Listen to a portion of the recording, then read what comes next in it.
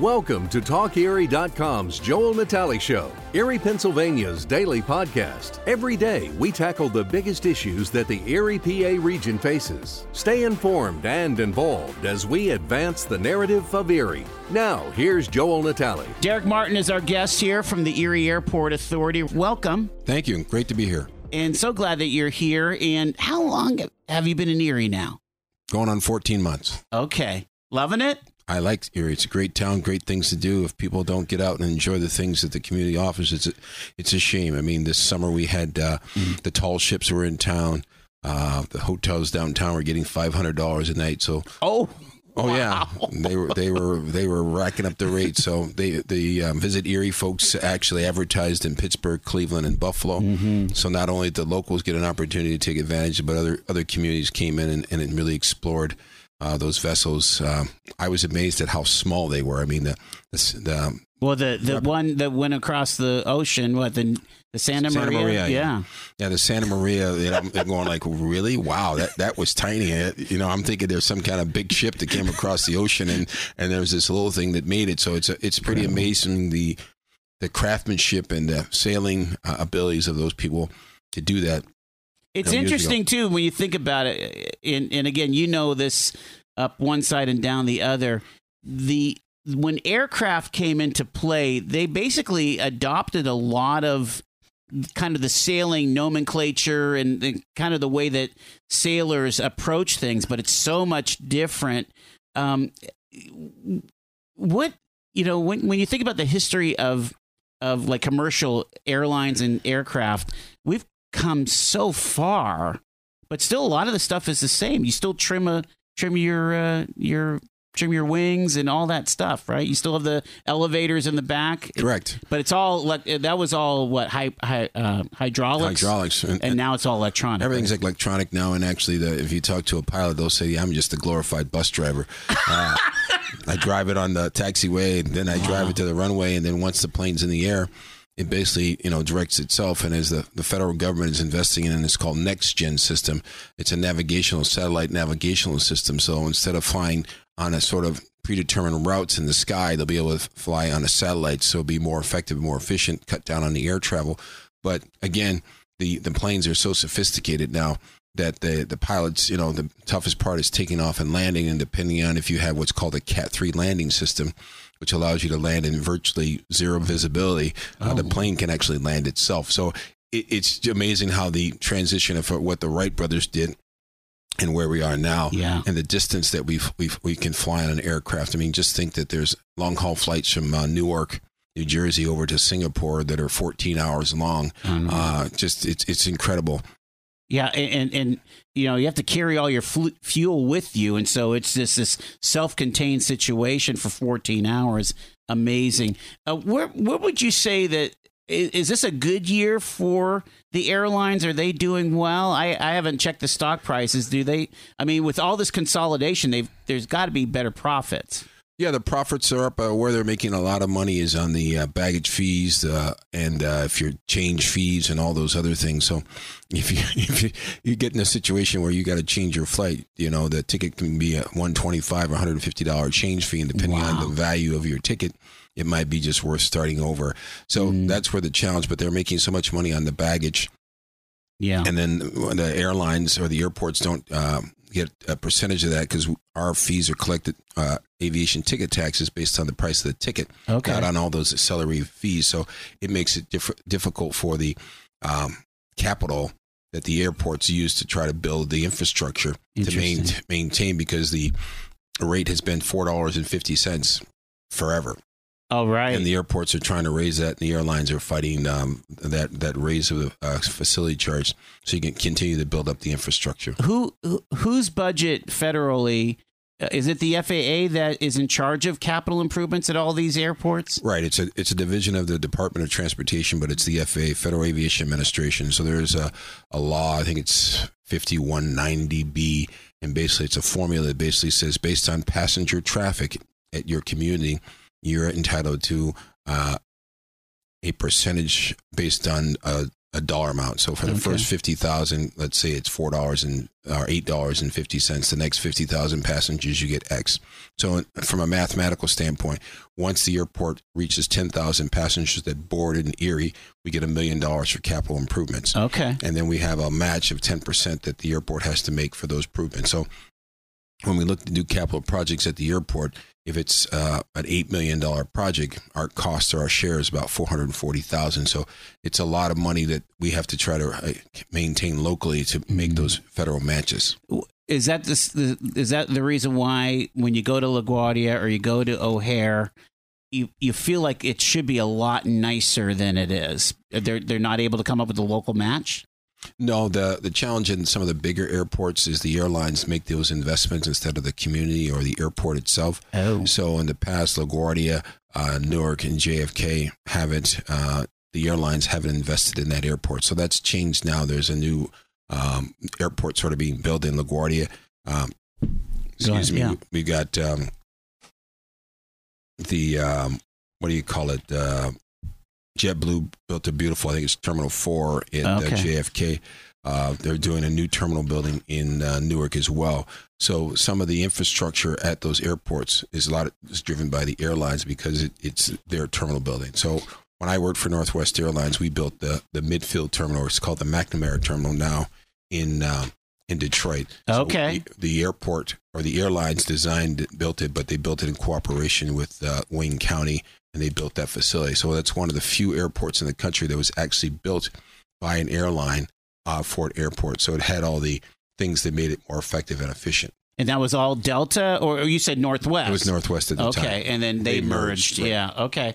Interesting. So a lot of the so that's kind of like back in the old days when the New York Central built the Union Station in downtown Erie. It was you just don't see that these days. I didn't think anyway.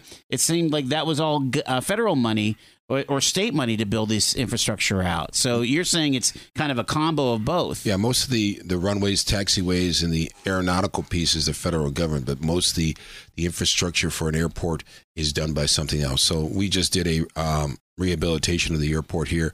I call it putting lipstick on a 1957 terminal building. Okay. So we put new flooring, new seating, new Wi-Fi connectivity, a new restaurant. We did a lot of things to try to enhance the feel of going in and out of the airport. Because as you come to a community, a lot of people judge the community based on what they see at the airport, positive or negative. And so we got a fresh new look in the airport.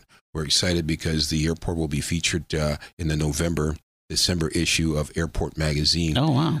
As how to put some improvements on an airport, but do it on a budget. And so we were able to do that and accomplish that. So we're excited about that. And Erie is always known for its budget.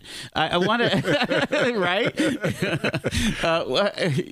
I want to ask you about, flying in 2019. And like we were saying off mic, when I was flying every month or a couple times a month in the late 80s, it was a delight. Of course, you whisk through. I was flying out of Nashville. That's where my home base was. And we had a brand new facility. The American must have built most of that. Mm-hmm. And you whisk through security. None of this, 2-hour lines or anything.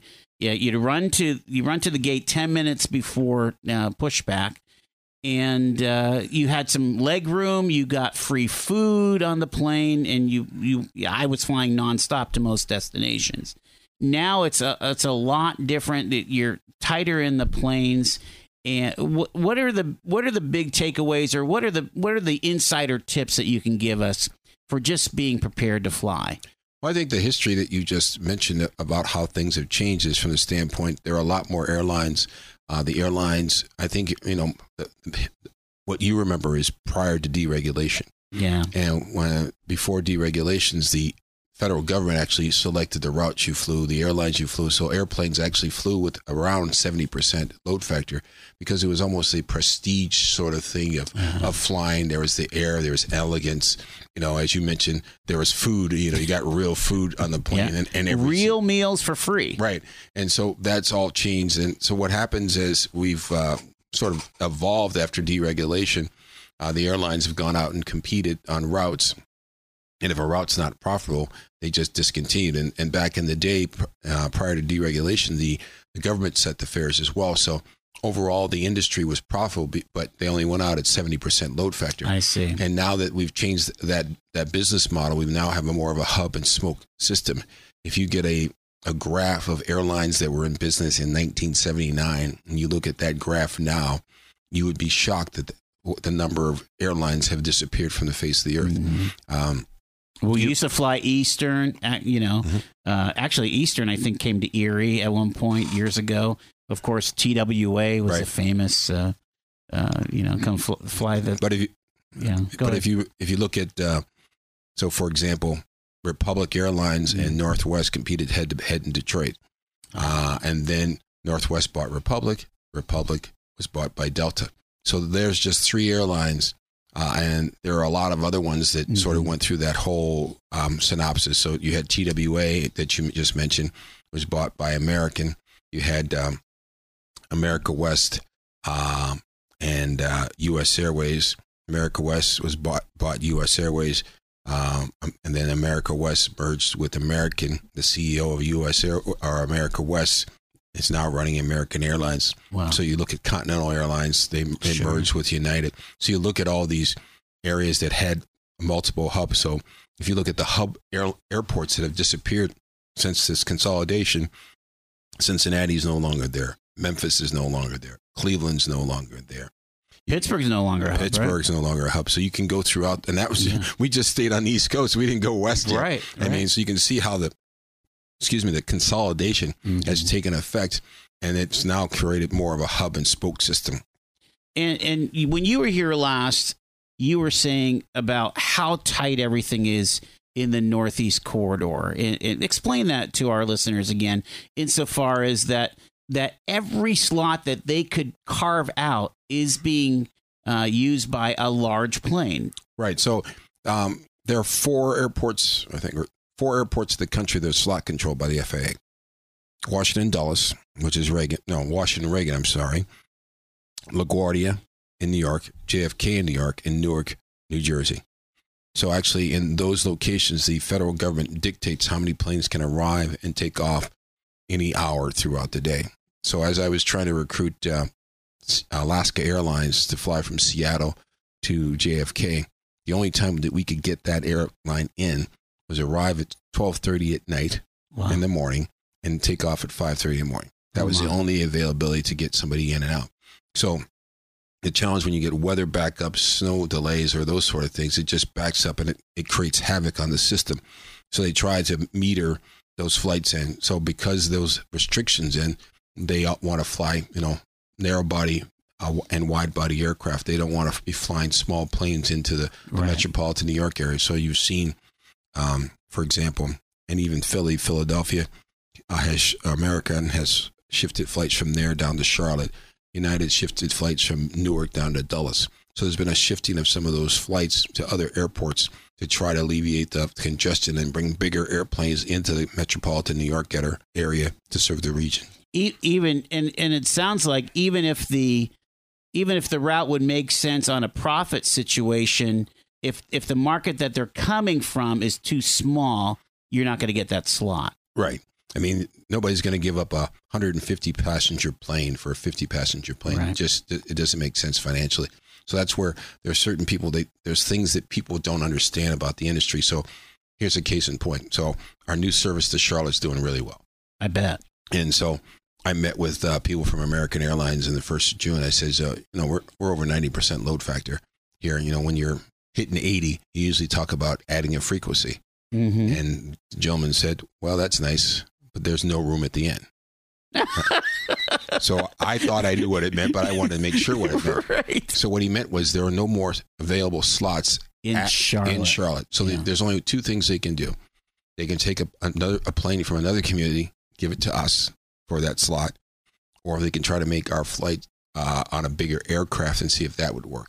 So those are the challenges. So even though you might be doing well and the community is supporting it, something that has nothing to do with your community can have a negative impact on whether you're getting air service or not getting air service. Is there still a pilot shortage across the industry? There's a pilot shortage across the industry. The airlines have been very aggressive going to these universities, training pilots, putting training programs together to try to get these people the hours that they need. So this all happened because of the Kogan Air flight outside of Buffalo. The flight went down.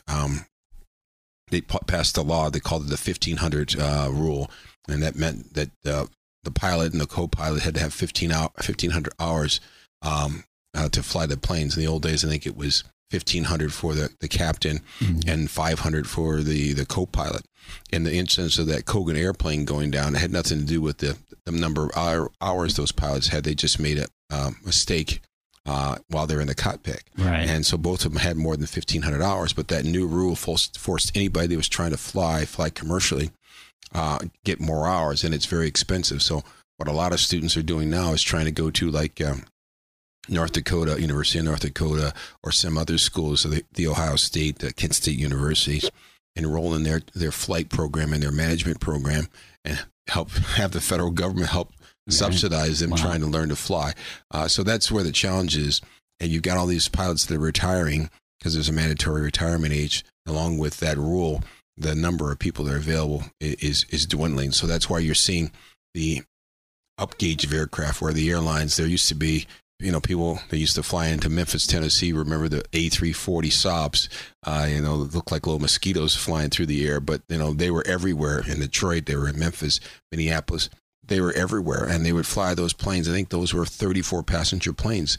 They'd fly those into St. Cloud or Flint or Rochester, Minnesota, whatever the smaller communities were, and they would fly them feeder in and out of those cities. But now they're flying actually bigger planes to make it work. So, for example, Detroit, Delta has made a decision that the stage length between Flint and Detroit's too short. Yeah. They won't even fly that route anymore. Okay. Even though they had that route for years. Right. So now if you're going to fly on Delta, you're either going to Minneapolis or you're going to Atlanta to fly on their service. They're not going to fly you in Detroit. So that's somehow some of the industry has changed and things that people have had for years that they go, well, I used to fly there all the time. Right.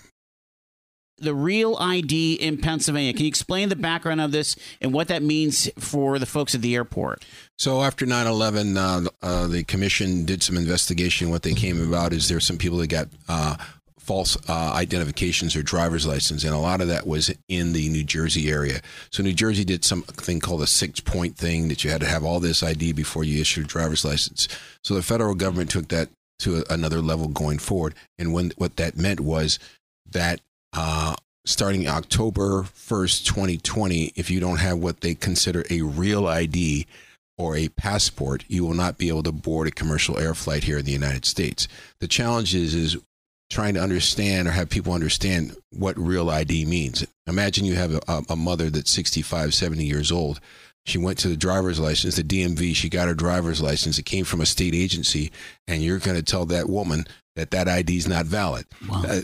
That's a really tough conversation to have. So my fear is that people aren't going to take the time to go get their driver's license in advance or have a passport and then be denied boarding as they come to the Erie airport. So my greatest fear is Mary Lou, aunt's going to pass away, and she wants to go to the funeral. Funeral's out of town. She buys her airline ticket. She goes to the airport. She goes to check in. She has her driver's license that she got for years ago. She's been getting it for years at the DMV. She gets to the airport. The TSA says, ma'am, you can't board with this plane. This is not a valid ID to board. And she's going to say, how can it not be a valid airport? It was issued by the state of Pennsylvania. Yeah. And so that's going to be one of the challenges, and that airline ticket is most likely non-refundable. So she can't get her money back. So not only she's going to miss the funeral, she's not going to be able to get her money back, and she's going to be very frustrated. And the other scenario that can happen is you fly out before the date changeover, you wind up in another city, and say you're in LA, San Francisco. Now you go to the airport to come back to Erie. and you show up at the airport. Well, ma'am, sir, you can't get on the plane with that ID. Well, I came on a plane out here 2 days ago. What do you mean? Right. You're not making any sense. So we're trying to try to educate the people locally as much as we can. Hope to do some additional public service announcements to just let people know that you need to be aware of this. If you have a passport, you have no issues. But if you don't have a passport, you have to get the real ID. You have to bring all this information down to the department, motor vehicle department. So in order to get that real ID, you have to actually bring more to the DMV to get one of these? Yeah, so you have to have proof of your identification, a certified birth certificate from the State Office of Vital Records, or a U.S. passport or a passport card. And you need proof of your Social Security. So you might gonna have to call the Social Security Administration and have them mail out your Social Security card. Because if you're like me, I had it when I was a teenager. Yeah, 16, right? I don't know what I did with it afterwards. Right. And then they want 2 proofs of your physical current address. So that's tough if you're a high school kid. Because you don't have a utility bill in your name or right, you don't car insurance in your name. Right. Wow. And then the real challenge is for women that have got married, divorce, or whatever the case may be. And if you've changed your name, you have to have proof of your name changes. It is a very arduous process to get this done. It might be just easier to get a passport. It might be easier to do that than all these other things. And but you do need a lot of this stuff for your passport anyway. The thing is that to get on a plane, October 1st, which is basically 1 year from right now, you're going to need one of these real IDs. Absolutely. And there's nothing that I can do about it. They've already pushed it. They already kicked the can down the road a couple times, right, on this Right. thing? I mean, I think it was talked about and started in 2001 after 9/11, and then they kicked it down the can for years, and this was the last sort of kick. So, I mean, most states have had 18, 19 years to get this done. And I was at a thing the other day where, they're still trying to allocate money to update their machines to get the things that they need to do to process. I think we only had like 400,000 of them issued in the state of Pennsylvania so far, which is not a lot of people if you consider the number of people that go through Pittsburgh, the number of people that go through Harrisburg, Erie. Well, and everybody that's driving. I mean, if you compared it to all the driver's license out there. Certainly at the top of a lot of folks' minds is how we're doing at the airport. And so we're asking the guy that knows, Derek Martin, the executive director of the Erie Airport Authority. Welcome, Derek. Thanks, Joel. Great to be here. So remind folks where hometown is, and you've been here 14 months now, but what do you call home as far as where you grew up and what have you? I was born in Chicago, lived in downtown, lived in the South City, south suburbs, downtown, then the northwest suburbs, went to college in Minnesota, lived on the East Coast, lived on the West Coast. Did you spend some time in Miami a little bit? Or no, that'd be way too much fun. I was in New York. I was in the Tri-State area. I worked for the Port Authority in New York, New Jersey for 6 years. Right. So that was interesting. Really the rat race. When people talk about rat race, they don't really understand it unless you live in that environment. Wow. And so the Port Authority is in charge of all 3 airports? Actually, they're in charge of 5 airports. 5 airports. Yeah. What are the other 2? So they have LaGuardia, Kennedy, Newark, Teterboro, which is one of the largest general aviation airports just on the other side of the Hudson River. It's the closest airport to Manhattan. Okay. And then Stewart in Newburgh, New York. Okay. And that's upriver. Yeah, that's in Orange County. Okay. That's wow. And then, of course, when you say the Port Authority to the locals, they think of the bus station, which is right there on right outside of Lincoln Tunnel. Yeah. So we own the Port Authority bus terminal, Holland Tunnel, Lincoln Tunnel, George Washington Bridge, Tappan Zee, not the Tappan Zee, the Verrazano. Just Ground Zero is our property as well. So, I mean, there's just a lot of assets that the Port Authority owns and manages. Incredible. Yeah, that's right. The Port Authority was part of the World Trade Center. Right? Correct. Yeah. So, okay. So you've got this breadth of experience, and you're here in Erie, Pennsylvania, and you've been making some moves to kind of bring our airport into the 21st century a bit. How is the airport doing? What kind of year are you having? Right now, we're up about 14.5%. We finished last year 18, up 12 over 12%. We're at year to date. We're close to 14.5. You're talking about passengers. Additional passengers utilizing the airport. So that's a great thing. And a lot of this, obviously we had Charlotte service start in May. So a lot of people think, well, you're up because of that. Well, we were up 12% before we even got to May. So we've been steady all year long. So we've got more people utilizing the facility, more people actually taking a look at the prices and seeing that the prices are competitive. A few weeks ago, there was an article in the paper and they did a chat, and people were answering back. And this one lady, I don't know if she was older or younger, she was funny. She says, yeah, it cost me more to fly out of Erie, a whole $5. Wow. And when you think about the convenience and the cost of parking and all that, there's no comparison. You do have more seats to sell now, right? I mean, in the aggregate. Yes. So there, with I think starting in 18, all the turboprops left the market. So now everything's all jets. There's no turboprops in and out of the community. And then in May, the Charlotte service started, and then additional service on American to Chicago. So we added some additional seats in the marketplace, as well as the number of seats that were here have been filled more. So, for example, January in 2018, I think the flights went out at, say, 68% capacity. January of this year, they went out at 84% capacity. And what's like the sweet spot as a airport administrator? Where do you want to see that number at? I like to stay up 85 and higher. That means that even the low days, there's people flying in and out of the community. A lot of times we have people, the flights are oversold, and so that's frustrating. So sometimes I give up my seat so the locals can fly out, and I'll worry about getting to my destination another way. So I've been flying for a long time, so I usually can make some juggling of things and to get to where I need to get to. Who's a typical person that flies out of Erie? Is there a lot of business travel? Are some of the more major corporations utilizing Erie pretty exclusively, or how's that all go? Well, it's a pretty interesting mix. So 47% of the traffic that comes in and out of Erie comes from elsewhere. So a lot of people fly into the Erie community to do their work or meet with companies or families, coming to visit families. Like you'll have somebody who'll fly into Erie and they're going to visit relatives in Jamestown. So there's a good mix of what people do as they come here.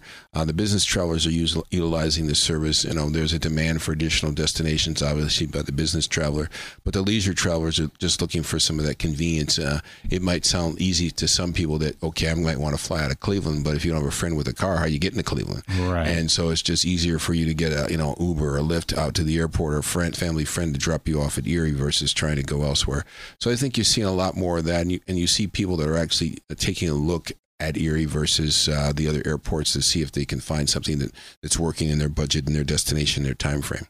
Yeah, I have a, Airfare Watchdog or whatever. So I get a ping almost a couple times a week of the low fares, and some of them are pretty low. I'm trying to remember some of the destinations. I know that Orlando is always competitive.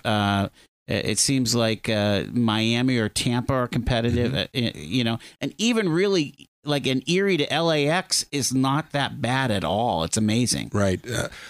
I work out in the gym in the morning, and one guy said to me last week, he says, well, just want to let you know, my wife booked a trip out of Erie. We're going to Cancun. I said, you're going to Cancun? Nice wife.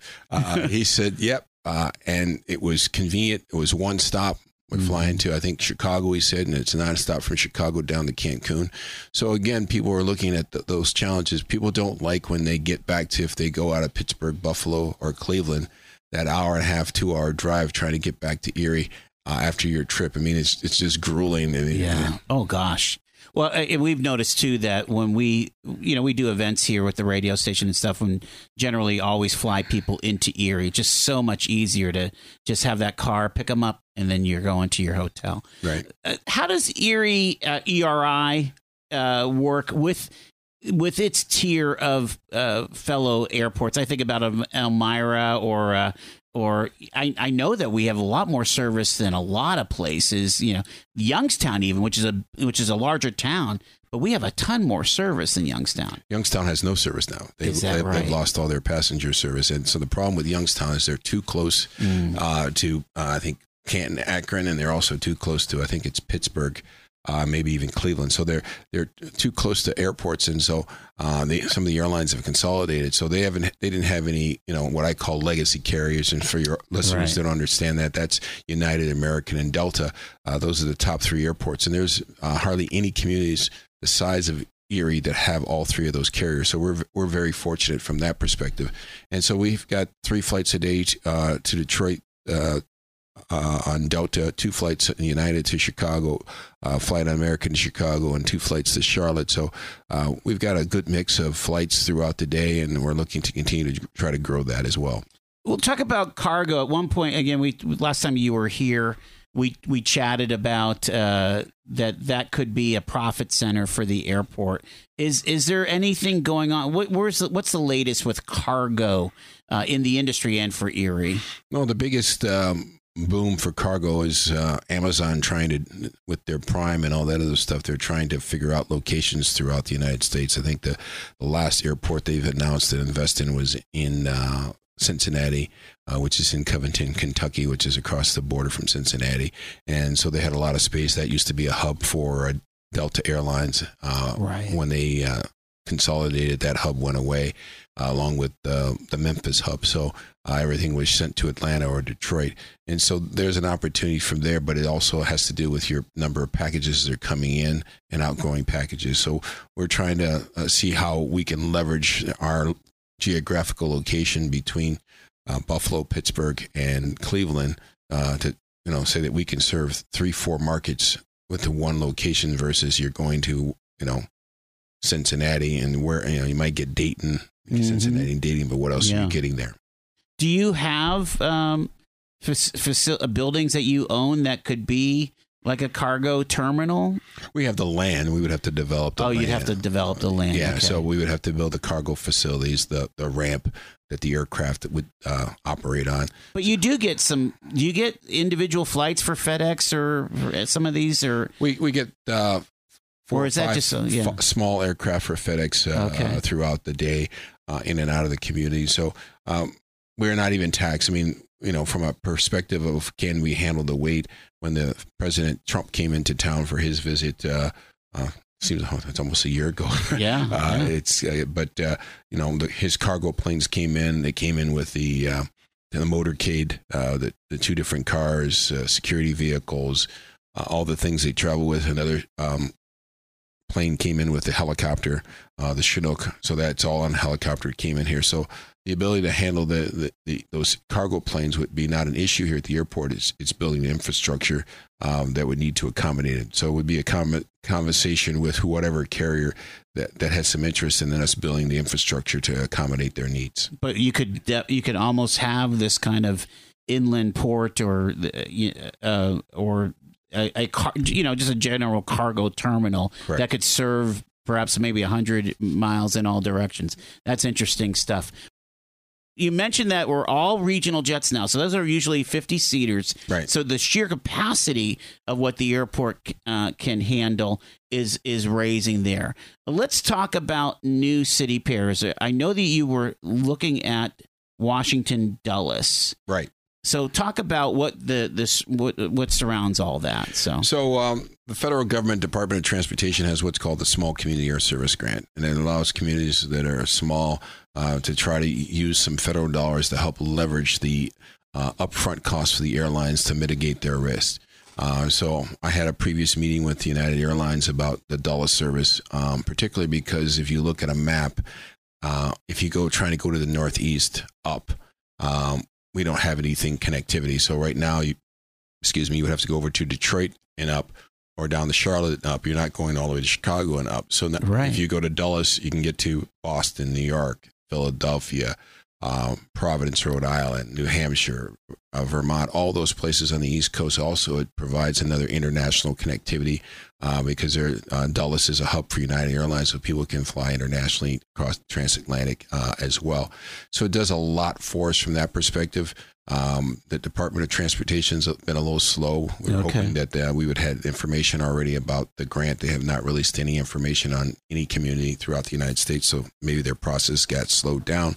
Once that takes place, then if we're successful, it might be another 6 to 9 months, depending on the seasonality, that United be willing to sort of announce the service and then begin the service. So is it usually a chicken or the egg where basically the airline's going to wait for the grant vis-a-vis seeing maybe the market hole there that they could pick up on? Or well, with this grant it's basically free money from the federal government. Yeah. And so our grant was, I think, $292.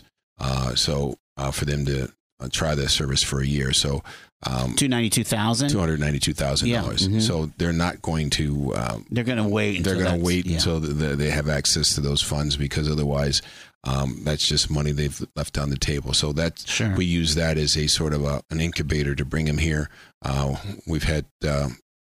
Some local businesses contribute money in for an advertising fund. Some of the local radio and TV people have said, you spend $1, we'll give you $1. Had one offered $10,000 worth in free advertising. So we've had good community support for the new route, and some businesses are really looking forward to the announcement of that service so that they can continue to grow their business, because there's a big contingent of people that go between Washington, D.C. and Erie.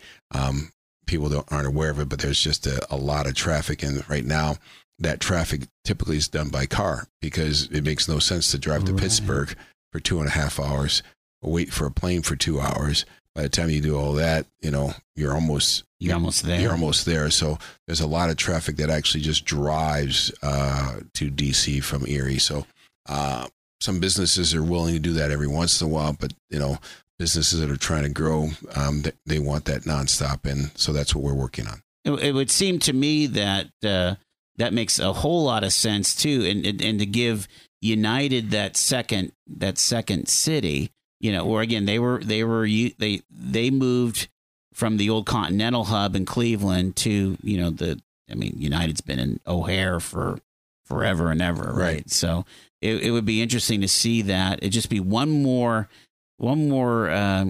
feather in your cap, and really that is kind of like what we're missing, is that northeast corridor connection, and that would give us to that. Do they have a lot of these small markets that fly in with the regional jets into Dulles? Yeah, Dulles again is not slot control like Reagan, and so they have the ability to fly people in there. And the other thing that's been happening there quietly over the years is that the Washington Airport Authority has been sort of tasked with building a train. So there's going to be a train system that's going to be able to go from Dulles into Washington. That's what people complained about before for years, is that Reagan's so close. It's right in the heart of D.C. Sure. And Dulles is way out there. Well, it's not way out there. It's just, half hour, 40 minutes. So now that you have the capability of getting on a train and then going on into the D.C. area, it's going to continue to drive that airport as a good alternative for people trying to get into Washington. They don't really use Boston as a hub, these airlines, do they? No, Boston, JetBlue has made some effort there, as well as Delta, and basically they're going from there transatlantic with Northwest or Delta, and JetBlue basically is doing a lot of southern destinations. People are going to Florida from there and some other things, and some western destinations. The challenge with Boston is unless you have an A320 stretch, JetBlue has some of them, to go transcon to L.A. or San Francisco is a long flight. Gotcha. You mentioned that Youngstown lost all their passenger service. Didn't they have an Allegiant stop there? And what are the chances of one of those low-cost, Spirit, Allegiant, Frontier ever coming to Erie? Well, we're trying to make a business case to those people. The challenge is as we're surrounded by them. So sure. We got Buffalo that has low-cost service. We got Pittsburgh that has low-cost service, and we got Cleveland that has low-cost service. Canton, Akron, right? Oh, they lost most. Did they lose theirs? Yeah, most of that stuff went to Cleveland. But what we're trying to convince them is that if you come to Erie, you would own the town. Right. Because right now, a low-cost carrier, say they're in Cleveland. Well, there's multiple carriers in Cleveland. So are people actually getting on your plane, or are they getting on somebody else's plane? Where if that service was here, there's a lot of people that have second homes down in Florida, and they come up multiple times throughout the winter. And so it helps that market have people that go down there for vacations.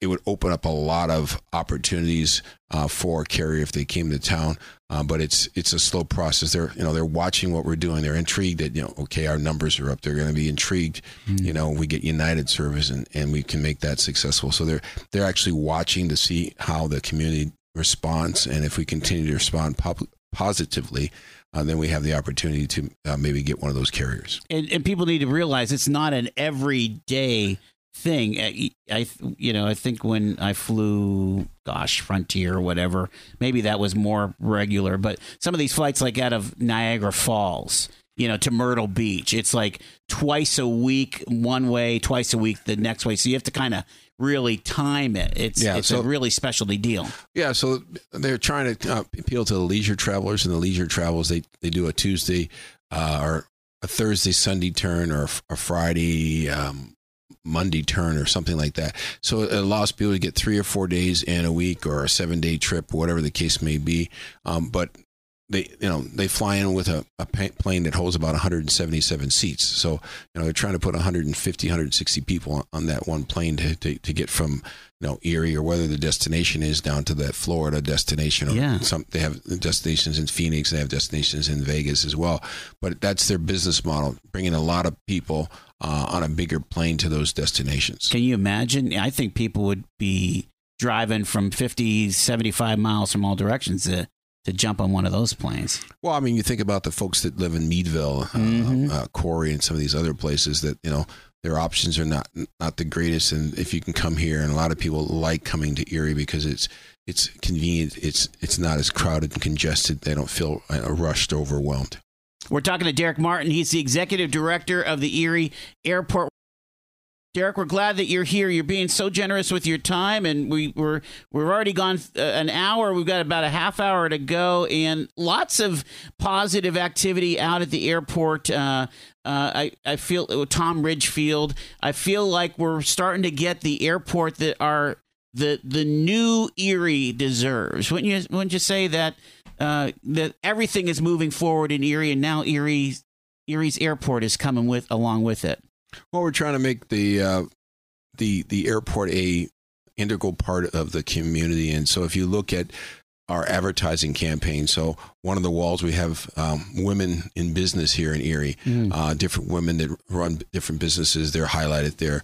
We've got different businesses that are from Corey that are highlighted there. Yeah. We have the Northern Pennsylvania College, and that got advertised there, and everybody goes, "Where is that? Never heard of it before." Right. Well, it's in Warren. Yeah. And so we're trying to highlight the community, what it has to offer. We have some beautiful digital displays now in the terminal building. So as you're waiting in baggage claim, you see Welcome to Erie, you see the Bayfront, you see some of the businesses. It does a panoramic view of those sort of things. It highlights the tower, the tall ships. So just a lot of positive things about what the community has to offer. So we continue to develop that, as well as the amenities people want when they come to an airport. I mean, the one of the biggest ones is, can I plug in my phone or my laptop or my computer to get power while I wait? Well, we had one location that had 3 spots, and then we had the one in front of the car rental companies, and you always saw all these people huddling in front of the car rental companies to get their power to power up. But we've put some what's called in-power bars. They're things that are like a barge you would see at a restaurant, but they have power in there, so you can power your computer, you can power your iPhone or your Samsung device or any other device that you're traveling with. We've got these seats called clusters. There are 6 seats where, if there's a family, the 6 of them can sit around that facility, plug in, talk, chat, do whatever they want to do. And then we've got thicker cushioned seats for the people in the terminal building, so a more comfortable environment or feel for those. Do people pretty much... Again, in a typical big airport, you would go through security right away, and then you're relaxing at the gate. But here in Erie, because security doesn't take that long, people like to kind of congregate on the non-secure side. Is that still the case? Well, I think that used to be the case a lot because we had nothing to really offer on that side. On the secure side. On the secure side. So now we have it's called. Prescal Bar and Grill. Okay. Gem City Gift Shops that has hats, shirts, and paraphernalia. There's some local candy that people love. That's in there. Oh, the sponge candy? The sponge candy. And then there's a a coffee stand that's there as well. So you can get fresh fruits, you can get breakfast sandwiches that are made in the morning, you can get smoothies, you can get coffee, you can get cappuccino. All the things that you would get at a bigger airport are now available in Erie. So one of the challenges when people weren't going through security is when you have 3 flights going out at one time, sometimes within a half hour one of another, now you have 150 people trying to get through security. Right. And if you don't get people through security to relax, it creates a bottleneck. And then the airlines, have to close the gate usually 20 minutes before departure. Mm-hmm. So sometimes people will think that, it's a small airport. I can get here and not worry about anything. And the challenge is that the computer system is really shut down for doing anything to process passengers out front 30 minutes prior to departure. So unless you have your boarding pass, on your phone or printed out, you can't get through security.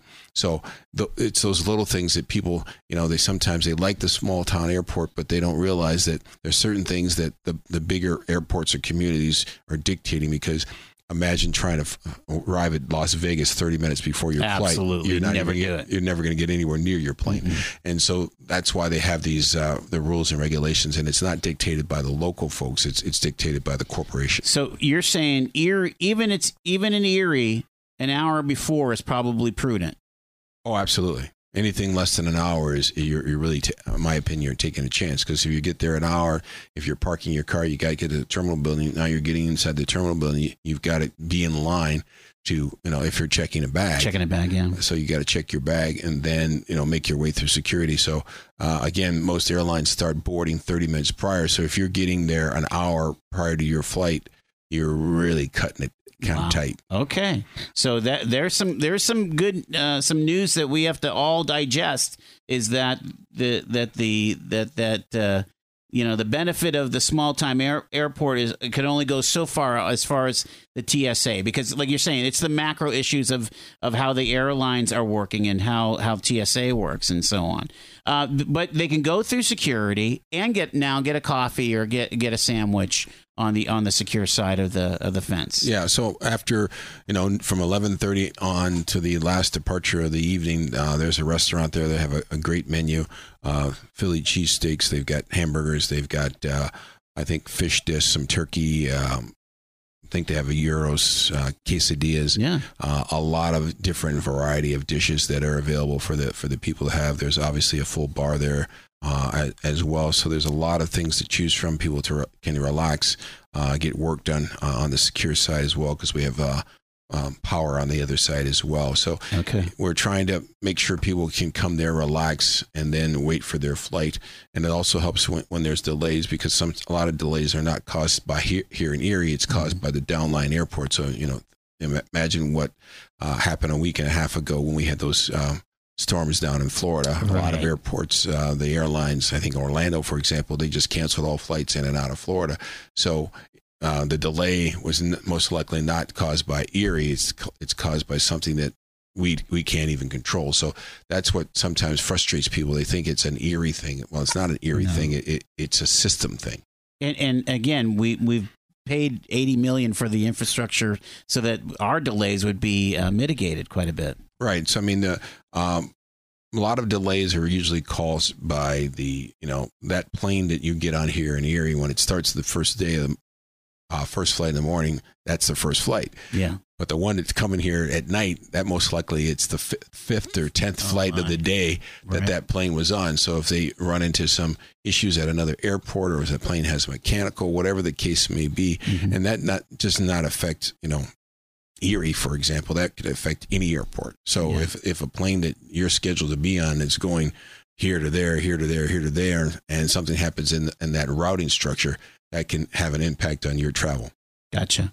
Hey, let's get an update on. You were in the news a little bit about a month or so ago. Something about that the ad agency that you use sold some square footage on a banner, and it covered up a historical mural. You've been able to repurpose some of that content on kiosks or something like that. Can you explain that whole thing? So there's two things that I think people are getting confused. Okay. So one, there was a sort of wall of fame that was put together for people that had some significance in aviation or served in the military here at the here or for the regional community. Gotcha. And so what we did was we created a digital display to keep the honorary of those. So those bios and those people were bolted into the floor. And as we put new flooring in the airport, we had to rip up the old stuff, had to rip up that thing and to put it back down. And we know that we have to expand the terminal building for another baggage claim belt. We would be ripping up flooring. So we made a decision to do something that honored the people. Gotcha. And do it long term. Gotcha. So what I try to tell people, there's a place in Cooperstown, New York, called the Baseball Hall of Fame. Right. You go there and you might want to go see your favorite baseball player. When you get inside, you realize the place is kind of small. And because the place is kind of small, a lot of the people that they've honored at the Baseball Hall of Fame, that's all they do is honor people, are in the basement. Right. And they tell you that. What do you mean? We have no space, so they're in the basement. So we tried to honor the people. So the second piece of that, there was a mural that was there. Mm-hmm. So the honoring of people was 10 years prior. 10 years later, the mural was printed. So people were trying to make them the same thing. I see. They had nothing to do with one another. Gotcha. It was a mural that was painted and it was hung in the terminal building. Again, didn't want to keep things up that would have to be ripped down in the future. Okay. So we made decisions to try to make decisions that are going to happen once versus tearing something up 2 and 3 times. Sure. And so the digital kiosk is in the baggage claim. It's very beautiful. We have those same individuals honored on our website as well. So they're honored in 2 places. Mm-hmm. And the purpose, from my perspective, is to honor people. So at the end of May, Joseph Martini, who was one of the few warriors from World War II that landed on D-Day, left Erie. And he went over to Normandy, France for the celebration. Mm-hmm. I got a text around 9 o'clock on Thursday night with the airport trying to honor this individual. So I don't know this man till the cows come home. Yeah. But the right thing to do is honor people. Sure. So my staff and I basically created banners, got cake. I called the local media. Both TV stations were out. And they interviewed him. They treated him like a rock star, which he deserved. Absolutely. And he was honored here at the Erie Airport. Beautiful. During the course of this event, I got an honor guard from McDowell, ROTC, and some other people that came out. We did the Pledge of Allegiance. We did all that, again, to honor this individual. And during the course of this event, the gentleman finally said, you arranged all this, didn't you? I go, yes, sir. That's all the thanks that I needed. Because he recognized that somebody did something on his behalf. And the local reporter, and it was actually reported in the media, basically said, the gentleman said, since I came back from World War II, I was never honored like this past. Mm-hmm. So when people want to make this about, not honoring people, I get sort of, offended because I like to honor people. Sure. And we did that at the airport and we continue to do that. The another thing that we talked about last time you were here is this back and forth of whether or not private mechanics can serve at for the what is it what do you call those private pilots? Private planes, right? Yes. Private pilots.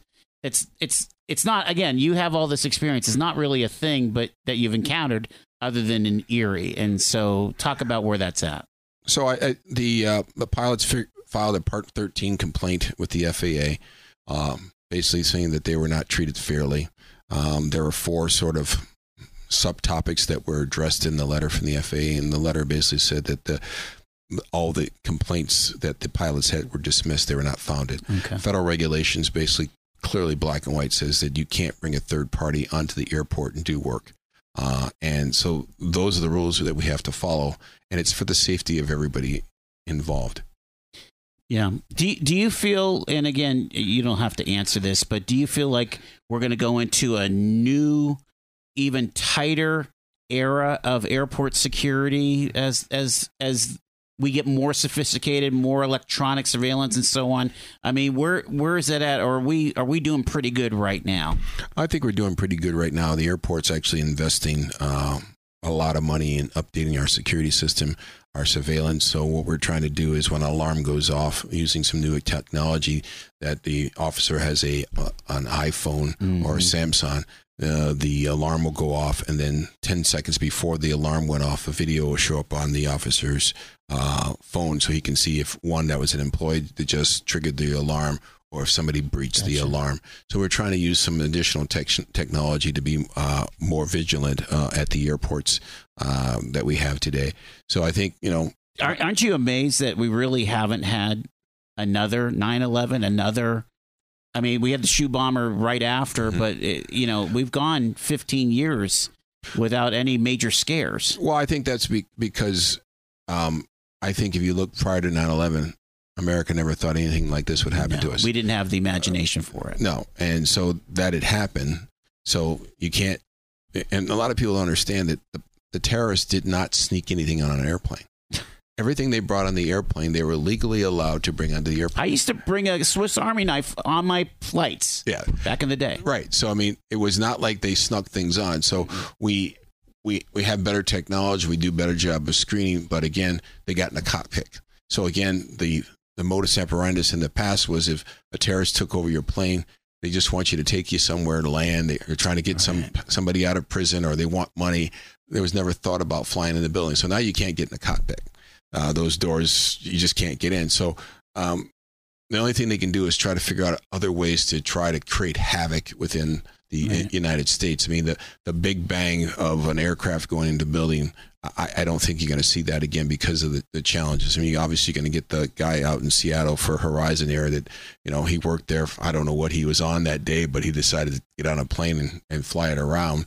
That was kind of weird. And there was that one last week or a couple weeks ago that the mechanic tried to do some sabotage, and now it's coming out that he had terroristic tendencies or what have you. But he had been a mechanic for years and years and years. Right. I didn't hear about the terrorist thing, but all I heard was he wanted more overtime. It's like, it's like, okay, so you want more overtime, so you delay a plane.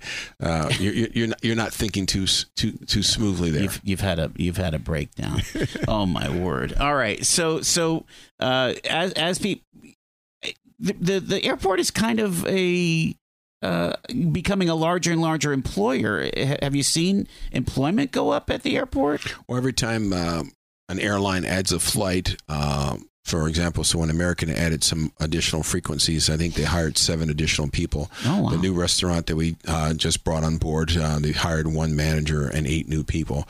So again, as the volume of traffic comes in and out of the airport, there's more opportunities for people to utilize the services, and more people are needed to help people through the airport. Additional, with more flights coming through, more people are renting cars, more people are parking at the airport. So it sort of has a sort of a cascade effect of, the services are there, people are utilizing the services, and then it provides more job opportunities for people in the community. We're talking to Derek Martin. He is the executive director for the Erie Airport Authority. You mentioned something about you're wanting to add another carousel for baggage claim. So what are some of the other build-outs that you're planning on doing, and how long? Do you have are you working under like a 2-year plan or something like that? So the one that we weren't able to get through this year is the reallocating car rental space and pick up and drop off. So this summer, for example, people might find this number unbelievable, but we had 90 car rental returns in a day. Oh, yeah. We have 15 spots currently. Okay. So people were shuffling cars in and out throughout the day, and it's not a convenient thing. So as you continue to grow air service and people come in and out of the community, more cars are going to get rent. So we're trying to put the car rental pickup and drop off in one location, and then use that current space is maybe for Uber and Lyft pickup. So try to have more of a streamlined location for those sort of things. You're talking about that lane that you have that's off of the arrivals and departures there? Yeah, so you have that second lane. You got the one closest to the curb, and the far lane says car rental returns. Right. And it's just not effective. And Okay. if we had something that would happen where there was a TSA elevated threat, nobody could park there, and really nobody could park in our short-term parking lot. So Wow. we need to make sure that we're making decisions to where we're putting cars and people that have a long-term component. So Do you have room? Like, are you landlocked, or is there room to grow? No, we have. So we just move people around. So Okay. where we currently have employee parking, we can move employees to a different lot and make that car rental return. And some of the parking for the FAA, for example, we can turn that parking lot into rental car pickup.